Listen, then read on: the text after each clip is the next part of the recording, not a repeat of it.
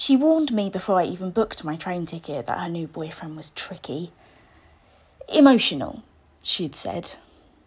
On the phone, I couldn't see if she was rolling her eyes.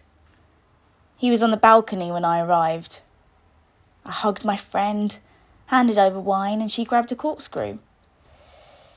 He didn't come inside. I asked if everything was okay, and she gave a shrug, closing the balcony door to give us our time. One bottle down, I went to pay the pizza delivery guy. The boyfriend statue was still in place, although the balcony door was open again.